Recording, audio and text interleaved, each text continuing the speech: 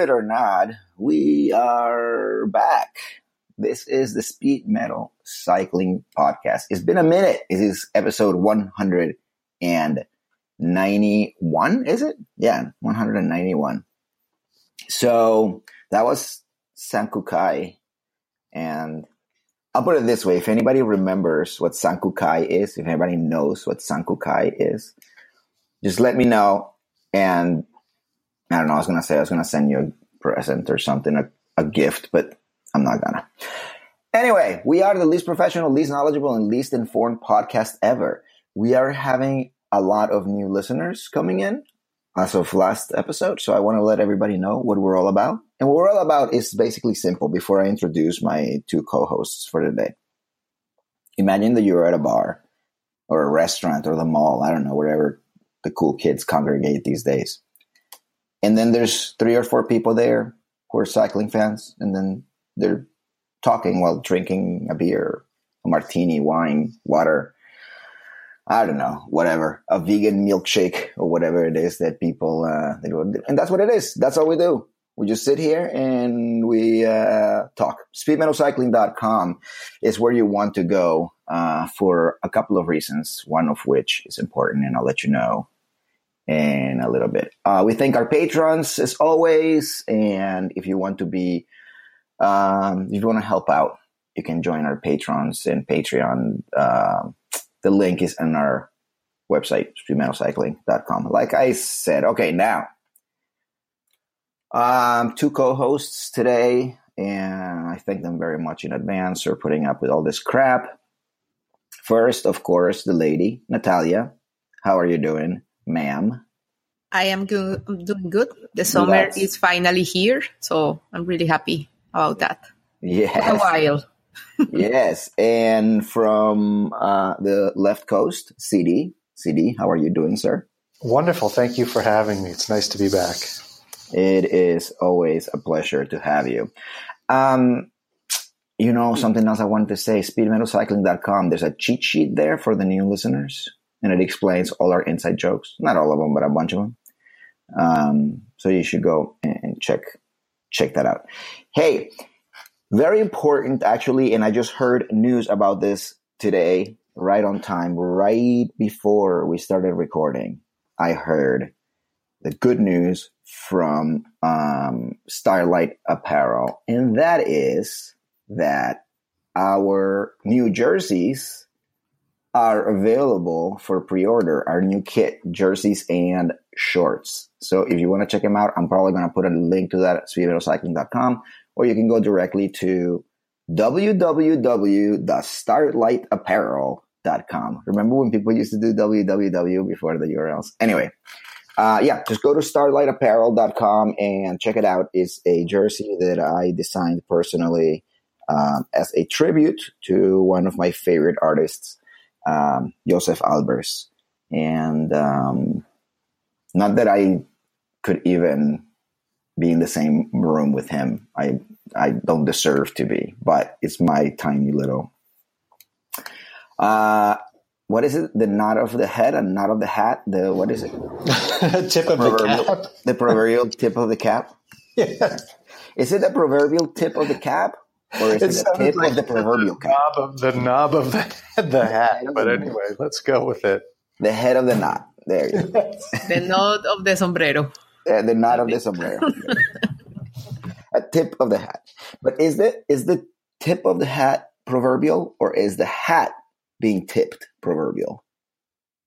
Yes, you're tipping it. You're in deference or So, but respect. is the tipping that is proverbial, not the hat being proverbial? I think you're sort of slightly removing it and tipping it down, not so much looking down. So I'm not. Yeah, so it's the tipping that is proverbial. The hat is kind of involved in the proverbial. Yeah. Okay. Well, anyway. So that's that. So go and check it out. Like I said, starlightapparel.com. And I think it's pretty sweet. I'll tell you that. I think it's pretty sharp. Yeah, it's very good. I like it a lot, even if it is my own design and stuff. And I'm tooting my own horn. You know what I'm saying? Funny. Yeah, very funny. All right, we have plenty to talk about. Starting with I don't. Oh, yeah. CD doesn't have anything to talk about ever. I usually feel like I prepare for these, and I don't know where I've been. Where have you had me these past few weeks? Where have I been? Well, you've been on assignment doing something else. Well, your kid graduated, right? Correct. I mean, that's Correct. a big thing. That's a big thing. Well, that's, since we're talking about kids, I'm going to be a dad like pretty soon. You already are a dad. Well, I've given birth to this podcast, but it disappointed me greatly. So Then you are ready to have a child. yeah, I'm ready to have a real child because this podcast sucks. It's been terrible. I keep trying to kick it out of my house and it just won't leave. I'm going to be a real dad in a few weeks. So I'm kind of freaking out, of course, especially because, if you think about it, coming up soon is going to be the continuation of the Formula One season, which has been great this year. And then the Tour de France is just around the corner. And then the World Cup starts this week. And I'm freaking out. When am I going to have time to have a baby if I'm going to be watching all these sports? What am I going to do? The baby is due the day of one of the quarterfinals. I can't be watching soccer in the hospital while my wife is giving birth. I mean, I could, but I don't think it would be nice. So I don't know what to do. So, CD, since you're a father, what should I do? Sorry to cut in. Whatever you do, don't watch the soccer game. Why? You are with your wife. I'll be there next to her, but you could have it on. I mean, it could be on with the sound nice and low. Yeah. Or I could wear headphones, right? Absolutely. All right. No, that's cool. I just wanted to make sure. Or, here's the thing though. If she was born, if she is born during the group stage, then that's okay, because I was looking at the calendar here. And if she's born, let's say, like on the 22nd, right? I could probably watch the Brazil-Costa Rica game in the morning, right? And then I can skip Nigeria, Iceland, and Serbia, Switzerland. You know what I mean? Why would you skip that? Why would you skip Nigeria and Iceland? Because I would be having a baby, dude. Come on, man. That's Don't be probably the most compelling game you've mentioned of all of them right there. I don't know. I think there's more. Nigeria has the best uniforms, hands down, and Iceland is like everybody's underdog. I know. Iceland. I'm rooting for Iceland in this World Cup. I think Nigeria does have pretty badass kits. No, there's a couple of like games that I'm sorry, but that first game on Thursday, Russia, Saudi Arabia, really? Do I really? The Morocco, Iran? No, I just don't. I'm sorry, I just don't care. I'm gonna watch it because I watch every game live or after the fact. I've been watching every game. The first World Cup game I ever watched was the 1978 final between Argentina and the Netherlands. I think I may have watched other games that World Cup, but because I'm not sure, I'll call that my first World Cup game. And then every game in 82, every game in 86, and then 1990, every game in 94, which was a horrible World Cup, of course. 98, every game. 2002, every game. I've watched every single World Cup game, either live or after the fact. So, listen, I'm making fun of whatever I said, Nigeria, Iceland, or Serbia, Switzerland, whatever, but eventually I'll watch them. I'm a little... Yeah, no, that is an impressive personal record, I have to say. Yeah, I realized that sometime, I think it was in the 94 World Cup when he was here in the US, that I realized, oh my God, I watched every game, and then it's become like a thing. Like I have to now. I just want to keep the thing going. And what's funny too is that now that I'm having a baby during the World Cup, now that I think about it, is we were in our honeymoon during the World Cup, and we had to schedule activities in the honeymoon around the game. We were like, well, Brazil is playing, so we're going to have to wait for that. Because, we went to the Southwest. We went to like Nevada and Utah and all this stuff, doing all these national parks and stuff. And we were like, nope, we can't go on that hike until later today because Brazil is playing. Nice. And 4 years later. 4 years later, here we are. Here we are, exactly. In 2002, I was living with my cousin in Brooklyn. We were roommates. And maybe a week before the World Cup started, I had the opportunity to leave my job. Basically, my boss was like, listen, we're going to do a bunch of layoffs. Who wants to be laid off? And I was like, I'll get laid off because then that means you're paying me while I'm watching the World Cup. So I got back home and I was waiting for my cousin so I could give him the good news. And he comes in and goes, dude, I quit my job. And I was like, oh shit, dude, I don't have a job either. So we watched the World Cup while both worrying about what we were going to do. I mean, that 2002 was Japan, Korea. So the games were like basically in the middle of the night. So the only way to watch them was at a bar drunk, so we couldn't have jobs. It wasn't our fault. But yeah, it's one of those weird times. Oh, memories. So when are we going to start talking about the Ronde van Limburg? When are we going to get off of football? Well, I'm going to tell you. The next thing I got to tell you is being born on the year of a great World Cup makes you a great person. I don't know if you knew this. My sister was born in 1972. And she's pretty badass. That's the World Cup in Germany. My brother was born in 1978. That's the Argentina, which is amazing. That final between Argentina and the Netherlands. I mean, go back and watch that. Did you say there was a World Cup in 1972? 1978? 1974. I'm sorry. 1974. Okay. Yeah. 1974. So what year were you born in, Natalia? Oh, you can't tell us. You're a Colombian woman, which means you don't disclose your age. I don't care. I wasn't born. I was 1979. There was no World Cup going on. I have a question for you. That in Argentina is when that stupid regime was alive? Is this the one when they host, like the World Cup was kind of like this cover up of the whole dictatorship? Yeah. That was going on in Argentina with Vidal and everybody, like people were disappearing and they were just trying to cover it up. Yeah. And absolutely. I think we're all, speaking of Argentina, I think we're all familiar with Alfredo Di Stefano, regarded as one of the best footballers of all time. Yep. No, I agree with that. In the top 5, definitely. Easily. And where did he play his professional football? Millonarios in Bogota, in Colombia. Yeah. But speaking of shadiness and whatnot, Di Stefano, who was the best football player at the time, played in Millonarios Colombia because the team was owned by the mafia. And they were the only team in the world at the time that was willing to pay a superstar a bungload of money. Back then, players didn't really play internationally. You play in your country professionally. These guys had so much money, hence their name, the Millionaires, that they got Di Stefano to go and play there. No, my grandma was a big fan of Di Stefano. Like big fan. I think there's a lot of big fans of Di Stefano listening to this podcast right now. For sure. There's a lot of people right now nodding their heads. Saying like, finally we get to hear about Di Stefano. Yeah. Oh my God! You know what's actually? I have 2 funny stories. When you go to Hungary, if you ever get a chance to go to Budapest, Budapest especially is a beautiful city.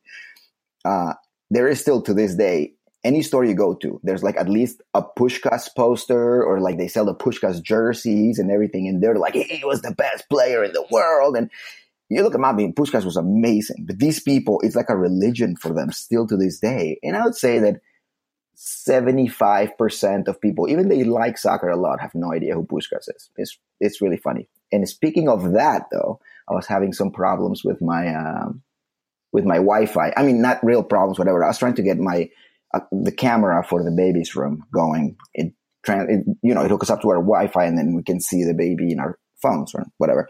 And it wasn't working, so I called Verizon. For those of you in Europe or whatever, Verizon is like BT Mobile or whatever, our internet service provider. And, the guy that answers has a definite accent. So at first I obviously think, it's a call center in India. Then longer and longer that I talk to him, he starts saying a lot of like British sayings. And he's like, oh, brilliant. And I was like, it must be an Indian guy that learned how to speak English in England. Maybe he went to school or something there, whatever. And then I started noticing. Racist. It's very racist. Yes, Mike. And then I started noticing, like, I was like, dude, this guy's Eastern European. This is Eastern European. And eventually I'm like, hey, where are you located? Where are you at right now? And he goes, Ireland. And I was like, oh my God, that's what it is. It wasn't a British accent. It was like this Irish accent with a lot of Irish, like, talking and stuff. But I'm originally from Slovakia. And I was like, I nailed it. He was like Eastern Europe, whatever. And I was like, oh, Slovakia didn't make it into the World Cup. I'm so sorry. He was like, oh, whatever, blah, blah, blah. And I was like, but at least you have one of the best cyclists in the world, And he goes, Peter Sagan? Well, who knows about him? And I was like, whoa, this guy didn't like Peter Sagan and he was from there. I was like, yeah, I don't know about him. So are you now on a first name basis with your support guy at Verizon?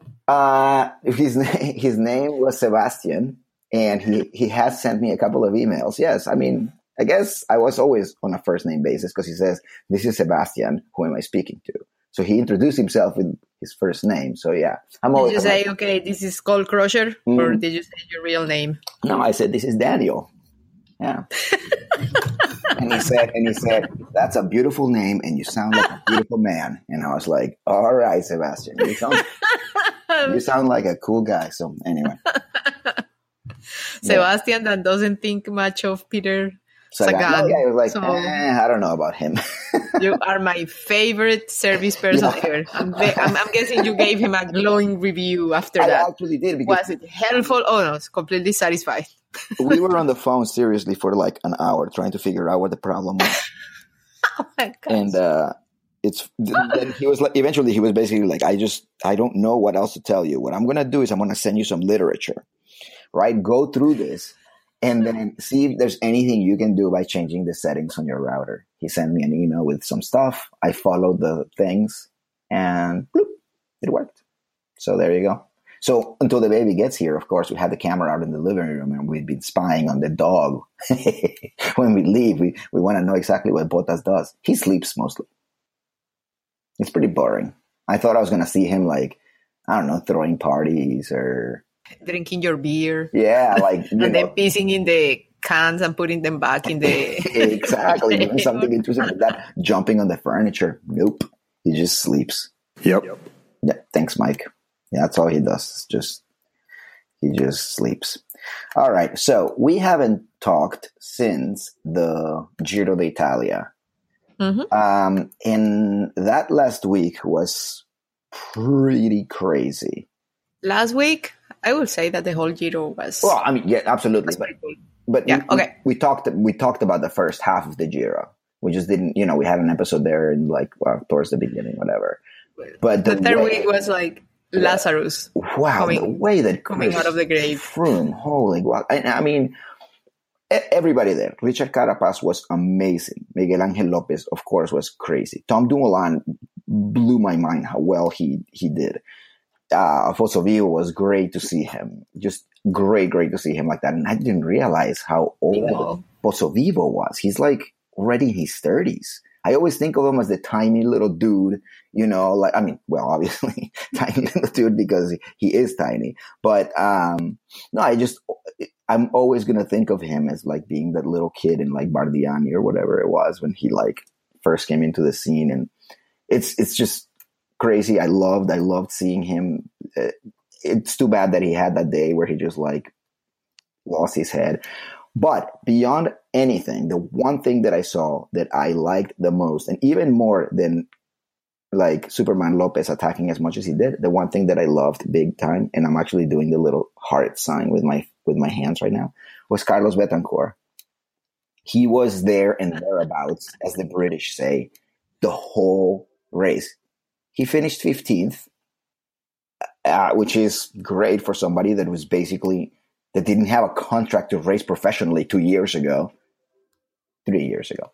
I thought that he was friggin' amazing. Unbelievable. Now, Simon Yates and Chavez were, wow, that was like, talk about not like, like Pozzo Vivo had a day where he was just like, I can't anymore, I'm sorry. Chavez first was like, I'm just going to go back to Colombia. And same thing with Yates. It's like basically they stopped, they turned right back around and they just rode their bikes the other way. It was just unbelievable. They just ran out of gas completely in one day, and that was that. Has Crazy. There been a one-day fall off as bad as Yates had that day? He went from, what, 1st to 19th? Yeah, you know what? Probably because if you think I don't remember it if it's been recent. I'm thinking somebody like, I don't know, Fabian Cancellara. He wins the prologue, then, you know, stays in yellow for the first 4 or 5 stages. Yeah, but aside from those, because we all know. Yeah, exactly. Aside from that, I can't think of it, but that doesn't necessarily mean much. I just don't remember it. I got to say, my buddy Matt, who works for EF as their communications guy, took a photo of Yates and one of the DSs afterwards. It's the most heartbreaking photo you could see if you're into sports at the end of that. It's so unexpected. You know, like Cancellara and those guys that win the prologues, they know they're going to lose. They know it's going to come off of them. Yeah. No, exactly. Yeah, that was rough. Yeah. And I mean, and Chavez's was even weirder, although not as crazy because he wasn't leading the race, but he lost contact with the bunch in the first climb of the day. Yeah.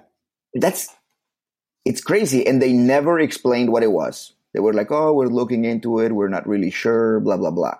I think they were complaining about some sort of allergies or something that were ailing him somehow. I don't know. I think that Poland is like the perfect scapegoat. You know what I'm saying? Because nobody can say no. It's like, oh yeah, Poland. In reality, it's like, I just did not have the friggin' legs. You know, he finished 72nd. I mean, Rodolfo Torres. Yeah, but I think Chavez, well, that was the team statement saying like allergies and whatever, but I saw an interview, or I don't know if I read it or something, that he just said, I just didn't have it. You know, like I didn't have the legs. He wasn't trying to like sugarcoat it or anything. He just couldn't keep up. What are you going to do? But as bad as those guys ended up, there were some surprises, right? You know, I thought Formolo was a surprise. Yes. Bowman was a surprise, and Carapaz was. Carapaz. Yeah, awesome. I mean, that was good to see. I'm going to tell you something, dude. I'm really into Movistar lately, but not because of Valverde or not. I'm just into Movistar because of Carapaz and Marc Soler. Valverde. No, not because of Valverde. At all. Who's their guy for GC? Wins all the races. What's that guy's name? Wait. Valverde. But he also does the one. They have a one-day guy. What's his name? He got hurt recently. Guy. Yeah, he won like one of the one days, like Valverde. 5 years in a row. Oh yeah, Valverde. I love. He's won a few races this year. Valverde. No. I completely agree with you. I think Carapaz, for me, Carapaz was like the guy of the race.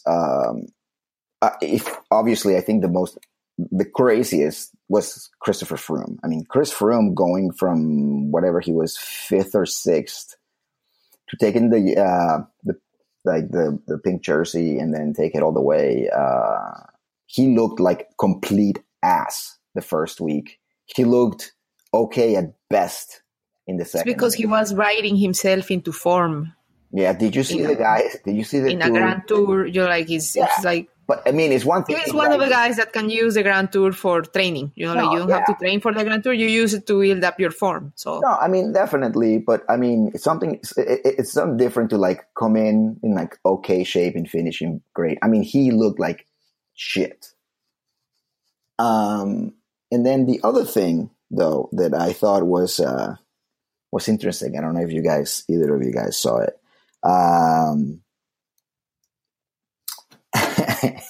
There was 2 Italians in one of the stages. They were running behind Chris Froome, holding a huge inhaler. Mm-hmm.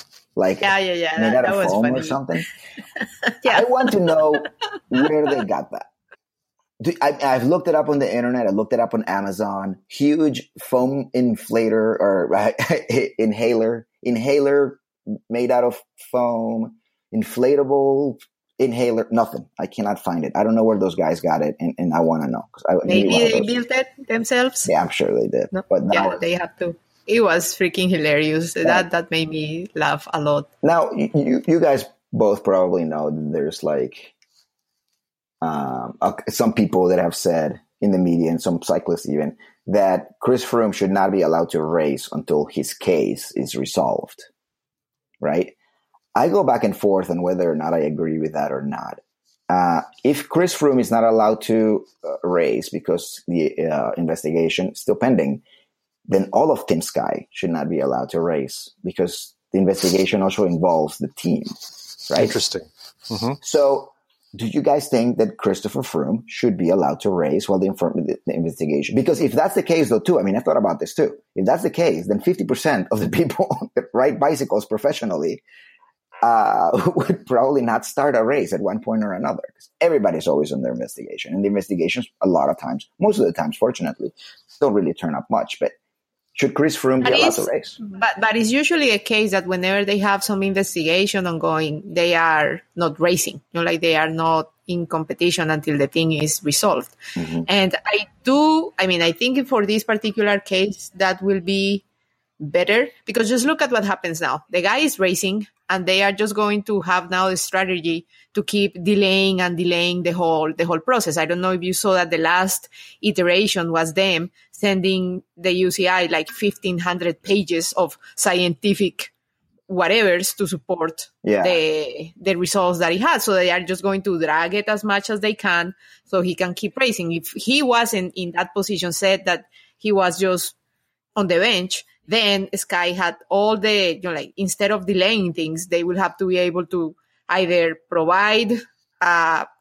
concise case that can be evaluated as fast as possible or just reach a deal and be able to move on. This thing is just going to be dragged until, the end of time, and he's just going to keep racing. So that's what bugs me. And in the past, they have bring up all these other salbutamol cases, and everybody has been, treated very differently. So that's it has a little bit of, I don't know, difference in this case, and you keep wondering why is this like that? But the rules allow him to race. What are you gonna do?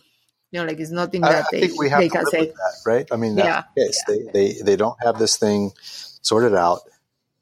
These are the rules, and here's the thing. I hope that it comes to nothing at this point. Of course. Because it would suck to be like, hey, Tom, you actually did win the Giro again. Because, who, and we talked about this last episode too.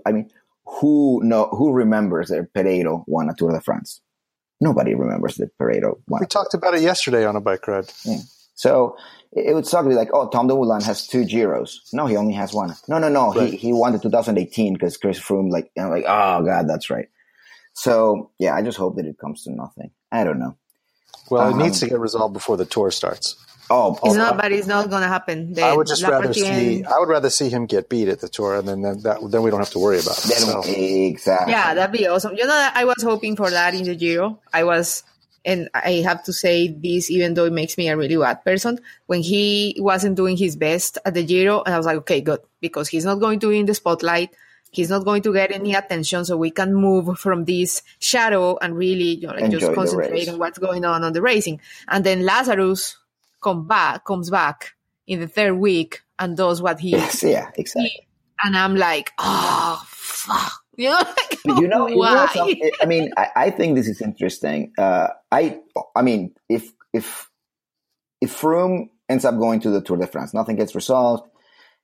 He goes to the Tour de France. That means that he's done three Grand Tours in a row, or 4.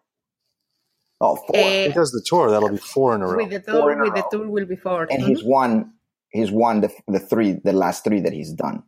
But then let's say that he goes and then he can't do it. That's way too many Grand Tours in a row. Then who leads the team? Geraint Thomas or Egan Bernal? Is Egan Bernal going? Is that confirmed? He's in the short list. I think you have to, for Sky, they have to give it to Geraint Thomas based on their fan base. No, well, not only that, but it's his to lose. It's his to lead. It's his to lose. Keep Bernal waiting in the wings. No, and the fact that he won. Are they taking Bernal seriously to the Tour? Listen. Oh my gosh, they're going. It's like this guy is going to be burned at 23. That's fine. I'm good with that. No, you have to be able to take it. The short list that I have is Egan Bernal, Chris Froome, Kwiatkowski, Moscon, Wout Powell, and Geraint Thomas. So that's... Man, and Tao Geoghegan, how is that you pronounce the last name? From the Sky guy? Theo Geoghegan. Oh, Geoghegan. Yeah. He has been riding so good. They should take him. He's older, and he's such a good domestic. I would say so, too. That kid is on form, and he's vibrant, and he's exciting, and people love him. And why not bring him? I mean, he's a fan favorite. The kid's rad. He works super hard. And he's really smart. His name is Tao. I mean, if your name is Tao, you're automatically awesome. Yeah. He was my MVP of the Dauphiné Libéré.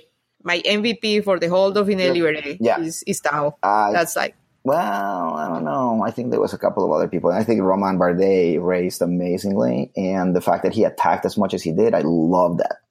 I'm talking about the domestic that busted his back for his leader. So...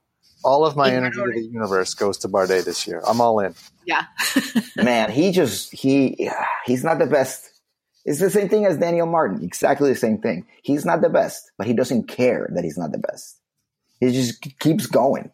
Daniel Martin had like 5 or 6 completely useless attacks during the Dauphiné. It was awesome. It was amazing. I loved it. Great racing in general. Alaphilippe was amazing. It was awesome. It was a great race. This other kid, the German guy, Buchmann. Oh my God.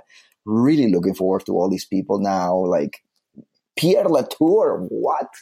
This kid is awesome. France may actually have somebody here. Well, of course, I already said Romain Bardet, and he is French, but awesome. And Adam Yates doing well. Loved it as well. Just it was a good race. I think the Dauphiné in general was a pretty good race. I enjoyed it thoroughly. But I wouldn't put this kid at the top, but what about your Gonçalves kid? Gonçalves? Yeah. I think he's good. Do you want to hear something kind of weird? And, prepare the This Is Racist drop. If somebody's in Katusha, automatically I'm like, meh. I don't know. Is it because I still think Katusha, Russia, cheaters? No, you can't. I know. That's racist. My boy is there. Thanks, Mike. The Boz is there. Boswell is there. You can't. No, I mean, there's a bunch of people in Katusha that are super cool, amazing. I don't know. I think automatically Katusha. Nah, I don't know why. But they've been putting out a really good video series too. If you're not following that, you should. Really, I'm not. Oh, really? They are doing that? They do like a race wrap up, and it's really fundamentally about nothing, which is nice. It's refreshing. They're not trying to do anything, or they're just saying this is what our day was like. And it's fun and it's happy and they all seem to really get along and it's really well shot. And it's not overt with the team or sponsors. It's just, here's what today looked like. So it's like this podcast. Really cool. It's like this podcast is about nothing. So there is no Alpecin plug in the... None. No. Nicely done. Who does that remind you of? Plug. Who does that remind you of? Hair plugs. Valverde. Yes. Yep. Boy, hopefully you can fix that in post and make that look a lot sharper. But I couldn't find that button, dude. I mean, I found the button, but I couldn't hit it. I was shaking because I was laughing so hard. Anyway, I think the Giro said there's potential. I don't know. We didn't get the result that a lot of us wanted. But there were a lot of people in that top 10, even top 15, that we were at least animators, were interesting, were new, were young, different regions. I think it was different teams. No, absolutely. I mean, if Chris Froome ends up getting disqualified or whatever, then you have a pretty good and I'm not saying that because I necessarily dislike Chris Froome or anything. You just have a very good list of what a lot of people would consider second tier riders, you know what I'm saying? There's no Nibalis, there's no Quintanas, you know what I mean? It's Tom Dumoulin would be the best, whatever. But Sam Omen also rode like a beast, and Sergio Henao, like you said, Gonçalves, all those guys. I mean, Can I say this about Sergio Henao? Dennis. Wow. Go ahead, C. I got to say this about Sergio Henao. There is no one better looking right now in the peloton with regard to their bike and their kit. There's no one better looking. I was going to say Marcel Kittel is the best looking dude out there. No, I'm saying in terms of their kit and their bike. Oh man, that guy just looks so good. Yeah. You're right. Actually, it looks pretty sharp. I didn't like it at first because I was comparing it to the Ecuadorian. Ecuador and Colombia have the same colors in the and flag. A very similar flag. Yeah. So when I first saw the Ecuadorian champion who races for Quick-Step, his kit is so sweet, dude. It's so beautiful. And then I saw one Henao's, and I was like, okay. Speaking of, you just said something too. I just saw some breaking news that LeBron James has signed with the Wolfpack. He's going to be on Quick-Step next year. So that's where he's going. Yeah. Everybody thought Golden State, and he was like, "No, I need to go to a better team. I'm going to go to Quick-Step." Wait, doesn't he own the Cavaliers or something? No, he doesn't. Doesn't he own a team though? He doesn't own a team. No. Owns the team. The team. Yeah. No. Are you allowed to own a team if you're a professional? Yeah. I mean, I know that a cyclist could, but could you oh no, you know what? Yes. What's his face? Bought the Penguins. What's the name of that famous? No, not Yager. The guy before him. Yes. That guy. Yager. I think he's the guy that bought the Penguins. No. I know very little about hockey. I really don't. Oh, that's the other thing that Sebastian from Slovakia on the phone told me. He was like, "Oh, you're in Pittsburgh. Do you like the Penguins?" And I was like, "I really don't know that much about them. I don't know. I know that they win a lot, but that's all I know." Not this year, though. Oh, Mario Lemieux. Thank you very much. And I remember Mario Lemieux because I always, whenever somebody brings up Lemieux, which happens all the time in Pittsburgh, I always like, "Oh, Pepe Le Pew. Yeah, I really like that dude, Pepe Le Pew." They don't take kindly to that. Pepe Le Pew. All right. So okay, guys, did you bring your prognostication assignment? What? No. Klaus sent it to me, by the way. What is it? So, for which race? The prognostication assignment was to bring an idea or a forecast about where Will Sky and the dog, also known as Chris Froome, be in 10 years. So 10 years from now, what will the team be and the dog will be? I didn't get that email. I didn't either. Yeah, it is. It is when I say the proposed items for the menu. So it's talk about the what the F Giro, and then the Dauphiné Libéré, and then the prognostication assignment, and then 7 links to watch the Lotto. Oh, Natalia, that email was ladies, like 2 weeks ago, man. Yeah. Whatever. I mean, do you know how deep? I have to repeat myself when it comes to homeworks? Yes, I posted once, and I expect the submissions on time. I'm sorry. I'm gonna tell. I'm not even lying here. That email is probably 40, 45 emails buried under 45 emails right now. Fine, I don't care. I'm just going to read Klaus' assignment since he submitted it. So here we go. So, can we say that Klaus is the teacher's pet now? Because he actually always says. Okay, and so your assignment again was what? Where will the Froome and Sky be in 10 years? Be in 10 years. So you have time to think about it. I'm just going to read the one that I got from Klaus. So Klaus says the following. In 10 years, Team Sky will become a car brand, which will compete with Tesla and will produce cars powered by little more than Chris Froome's ability to stare at his power meter. To further shame Elon Musk, Team Sky Motors is profitable, unlike Tesla, and due to excess power available on their power grid, they launched their all-team bus into outer space, allowing the team's fans to pay for tickets on the spaceship. As all this happens, Froome's 2017 Vuelta results will still be in doubt, and the investigation into his mega asthma will be ongoing. So there you go. That's Klaus' prognostication about what's going to happen in 10 years. I have mine too. Should I go or are you ready to fire? No. You go.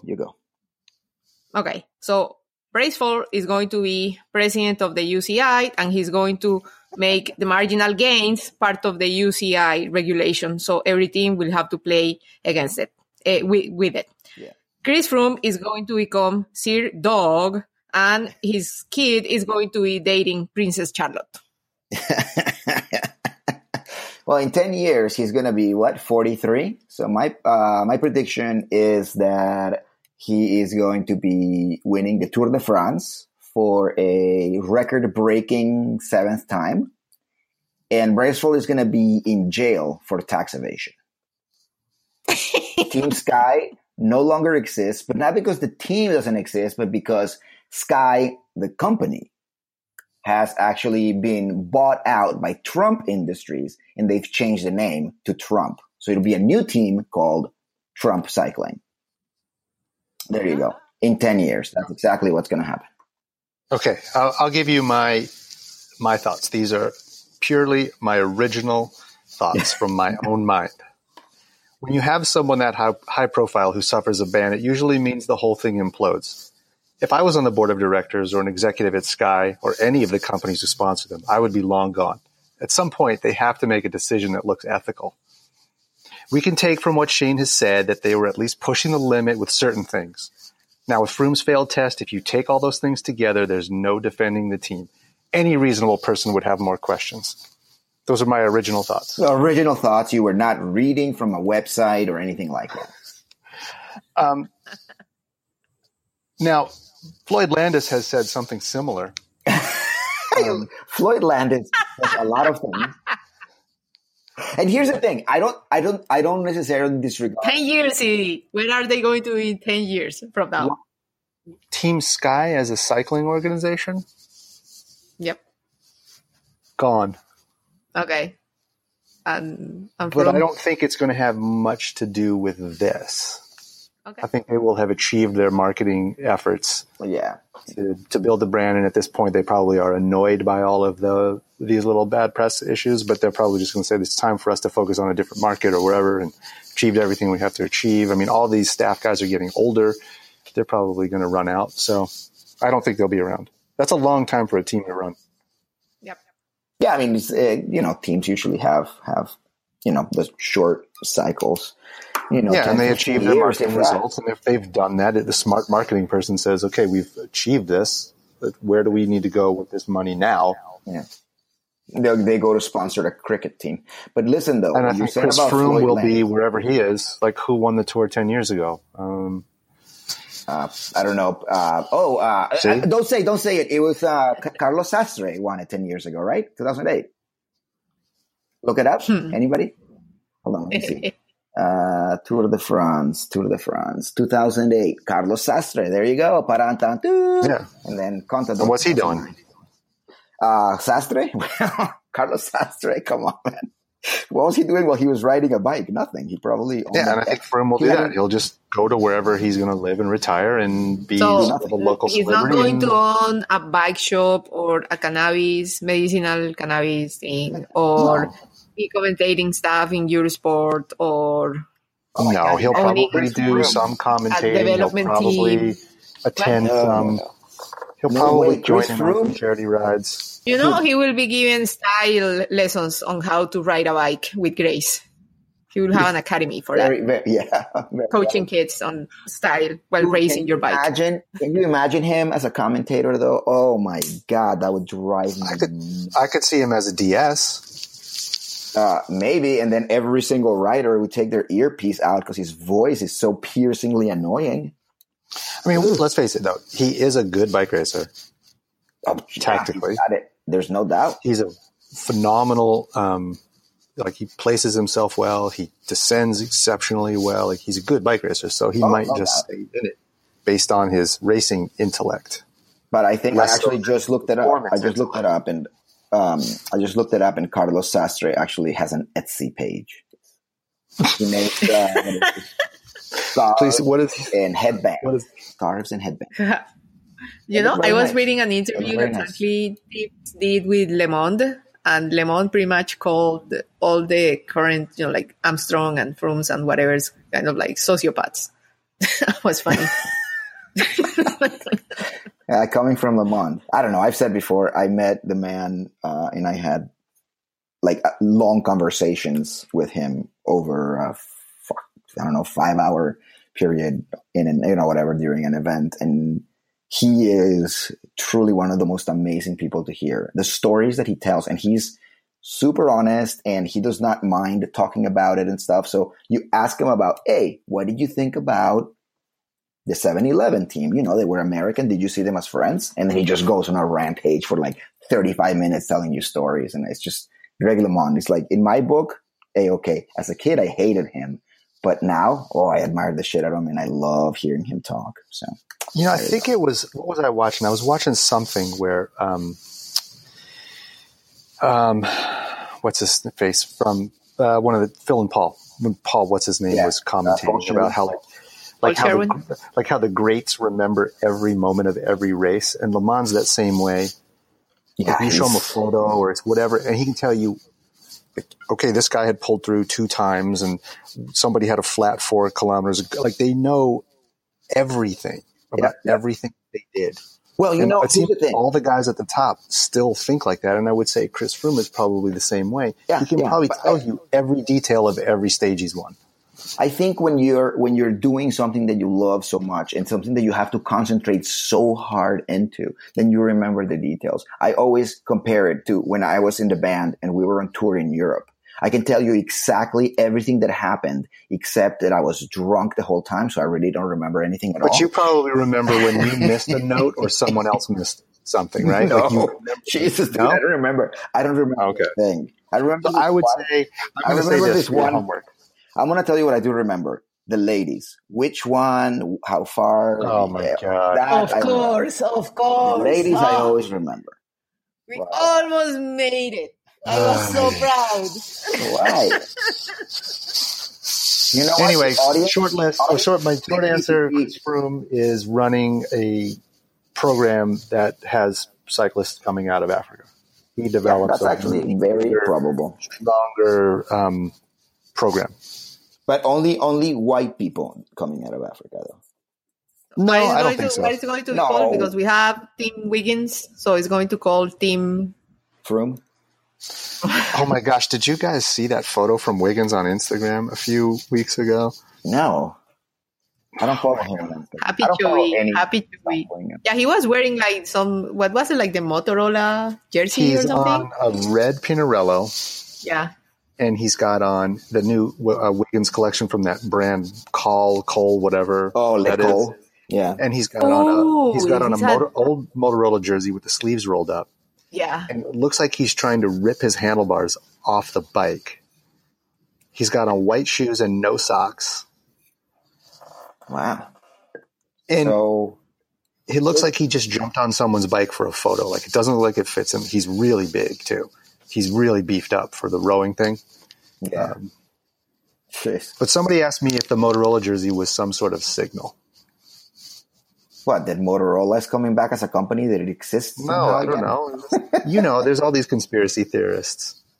It's the same thing when he was, like, he posted a picture wearing with the rainbow jersey that had the, I forgot what the sponsor name was on it or something. And everyone's saying that, he's like passively bullying somebody. I don't know. I'm going to send you this. You got to put this into the virtual podcast as well. For those of you listening and watching on VR, you'll be able to see a 360 view. That means go and look it up on the internet and leave us alone.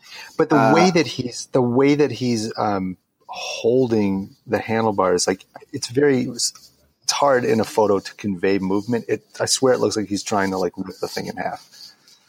It's the weirdest picture from a cyclist because I thought he had such a beautiful style when he's on the bike. He had such a beautiful pedaling style. And this photo looks like somebody who's trying to murder this thing. Now that you mentioned that, which cyclists you think has the best, like, pedaling style? Who has the best hair? No.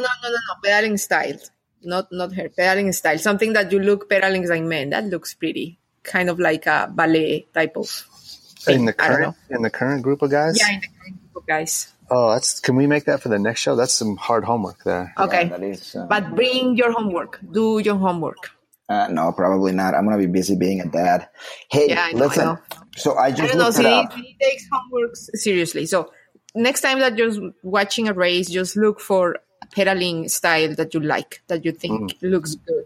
So usually you notice the guys who don't, right? Because so many of these guys look so good. It's the ones that don't look good that stand out. I always like the way that Alberto Contador rode his bike. It looks ugly. Well, all the Italians always look best. We know that. That's a scientific fact. Yeah, exactly. Science has proven that.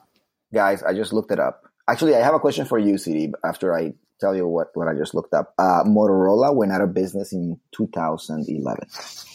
Okay. And they laid off 40,000. 2014. 2011. And they laid off 40,000 employees. Can you believe that? They were around for 89 years. But now the question is, when you said, people are thinking that maybe the Motorola jersey is a sign, you mean a sign of what? A sign of what? I'm being serious. I'm not. Throwback, something or other. Like he's trying to say, like, hey, I did a lot of doping like the Motorola team did, or I don't know, like I love Lance or whatever. I don't know. I don't know. It just seemed like an odd jersey for him to wear. Oh, I totally. Oh, that's right. The other picture was with him and his like long hair and the rainbow jersey that had the Motorola logo on it too. So yeah, it's some like, I don't know.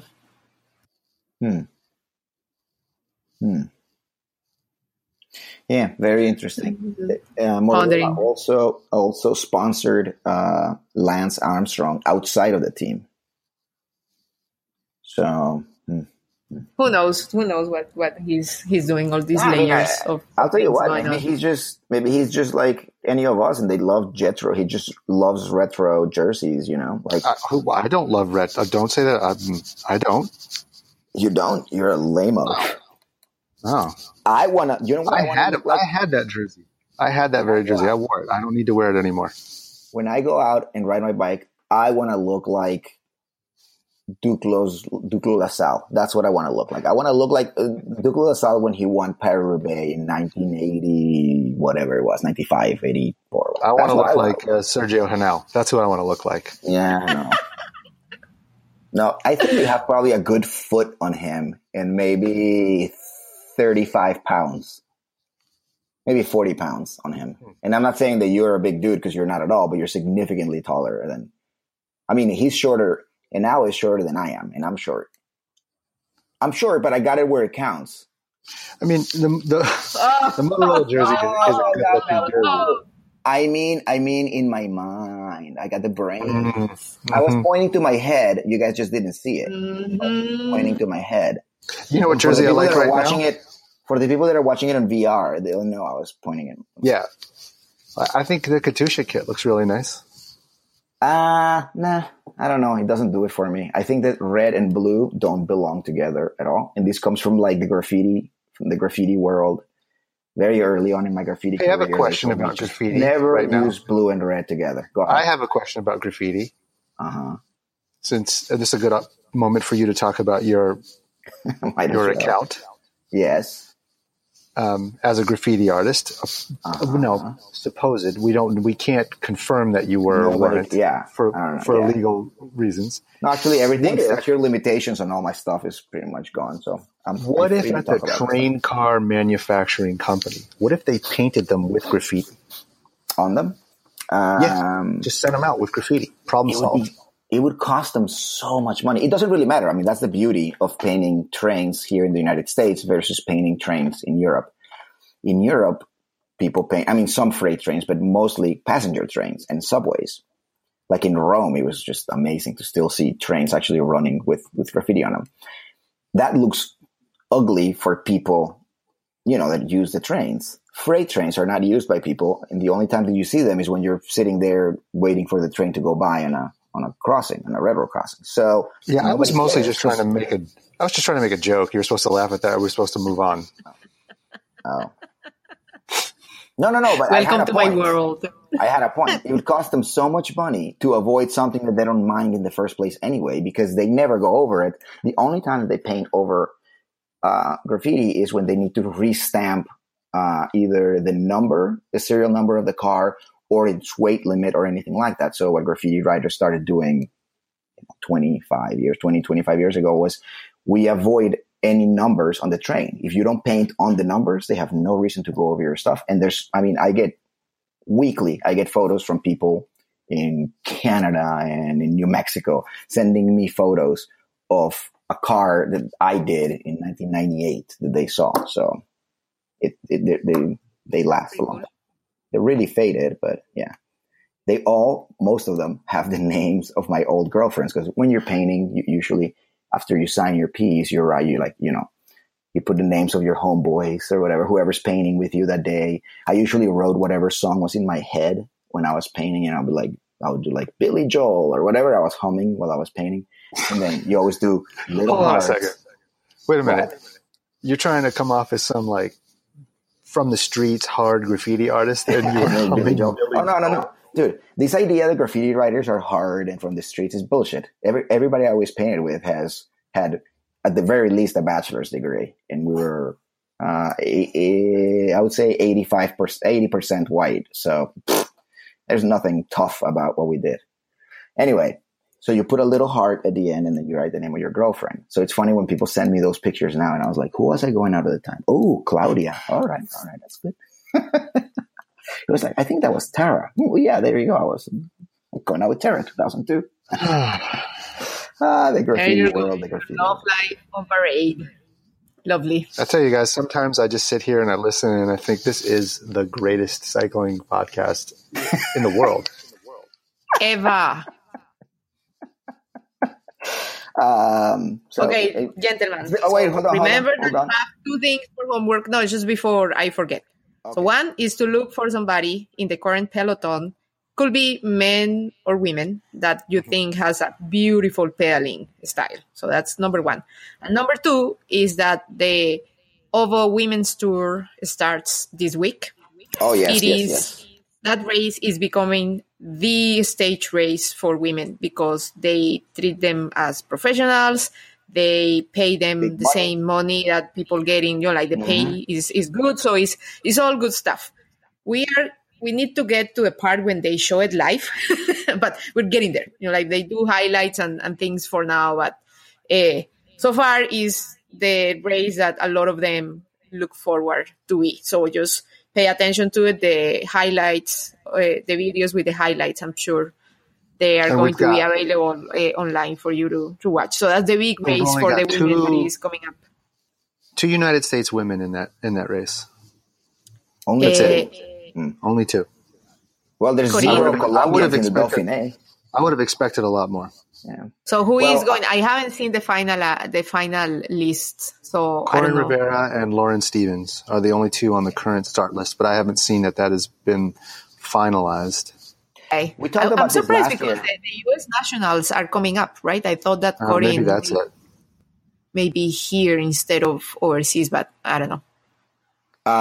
We talked about this last year. The name of the race, I mean, I know that it's a sponsor, but it just sounds like just bad. It just sounds like egg, and that's just, I don't know. Yeah. I don't like it. The all energy. Also, the women's tour, right, is coming up, and then also the Giro Rosa eventually, right? July. Yeah, Giro Rosa is July. You remember that it goes that the RAI or whatever the Italian organizers had the brilliant idea to make it concurrent with the Tour de France, and the idea behind it is that they will, since there is no live coverage whatsoever, what they do is that they record the highlights, the video highlights, and then what they do is that they show it after the Tour stage. So it was kind of like taking advantage of the people that is already watching the Tour de France and then putting it after that for people to watch in RAI. HBO is really good at that. It's crazy. Except with HBO, people actually do stay tuned.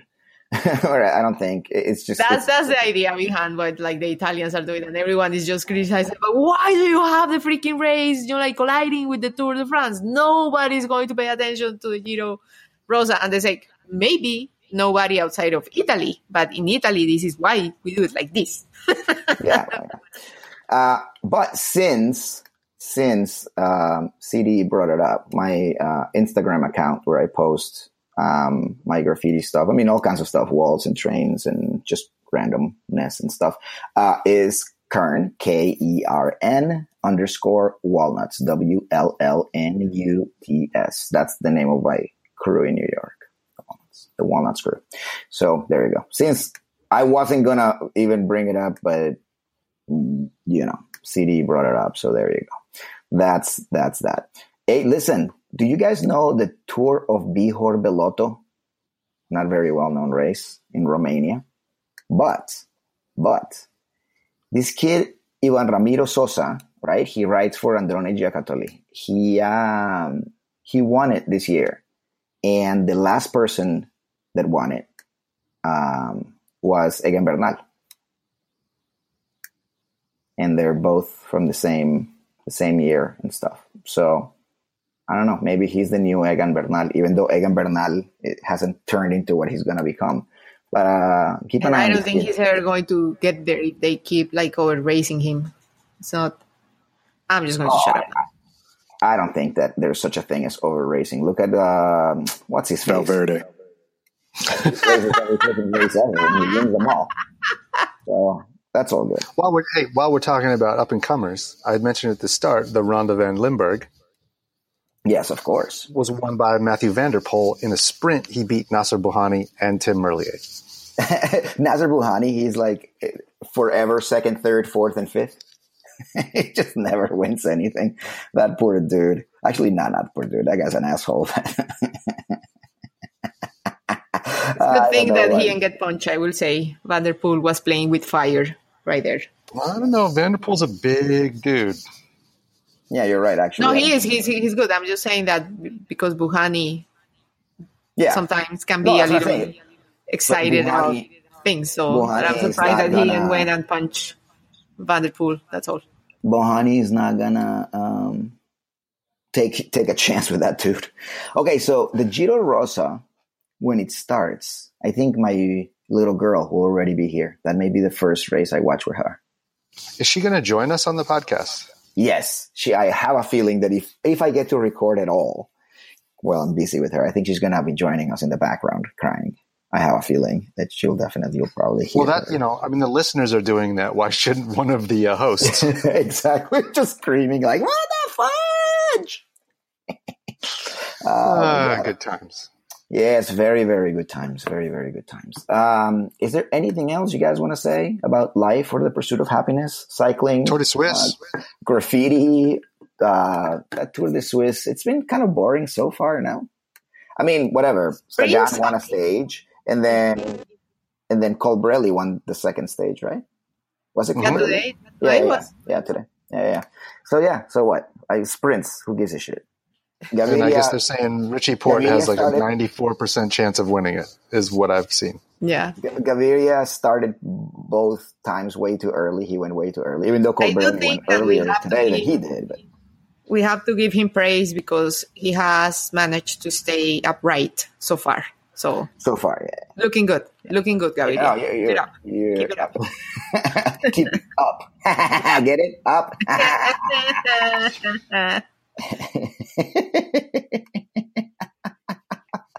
Oh my God! He's supposed to go to the tour, right? That's the idea. Yeah, no, this is supposed to be preparation for the tour. Everyone is adjusting for the tour, so let's see. Yeah. Okay. Well, I have no idea when we're gonna record next because, like I said, any day now. My wife and I may have to disappear for a little bit while we take care of some stuff. You know what I mean? Yeah, right on. Yeah. So you know what we're gonna name her? You decided on the name? Cool. Here's the big reveal. Her name is gonna be Valverde. Yeah. Oh, just thinker. Oh, I like that. Like Val, like Valerie, and then Verde. Oh, that'd be good. Like Valgrind. Yeah. Valverde. I love it. Valgrind. Mike. It was Mike that came up with the name. Yep. Thank you, Mike. I appreciate it. Is that what you're gonna name your daughter? Okay, good. I don't think that Mike has a daughter. Is gonna have a daughter. What about you, Natalia? When are you joining the parent club? I'm not.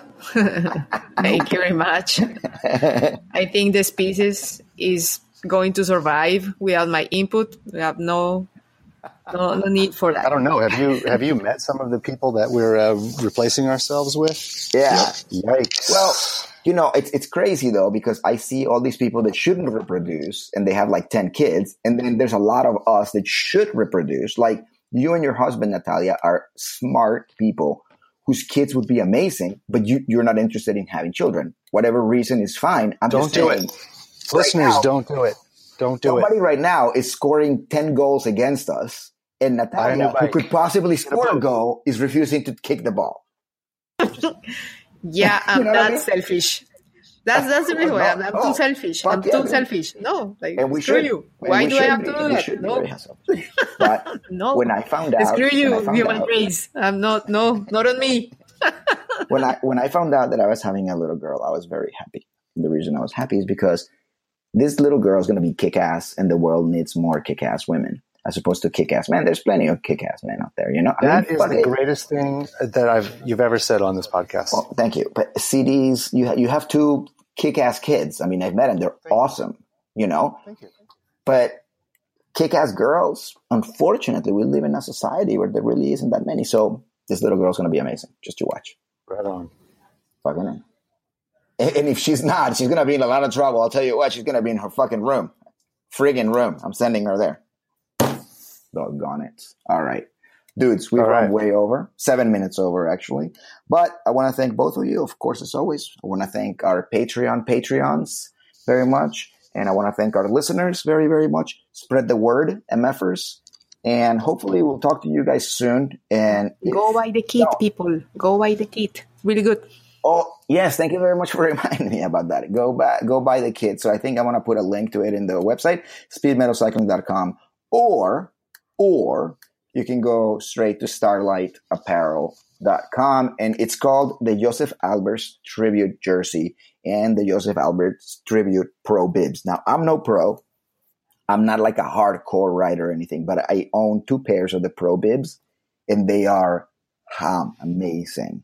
Amazing. For $85, which is about half of what I paid for the other ones that I have that are also amazing. But anyway, the jersey 75 and the pre-order is going on right now. So go check it out. I believe it's beautiful. It's really sharp. And if you like Josef Albers or any of those artists from the Bauhaus movement, then hopefully you'll like it as well. CD, Natalia, you guys are the best. Nope. Apparently Mike doesn't agree with me, but we'll talk to you guys soon again. We are out of here. Peace. Bye. くれくれくれくれってくりゃるかくりゃりんこなんでも欲しがるくれくれたこら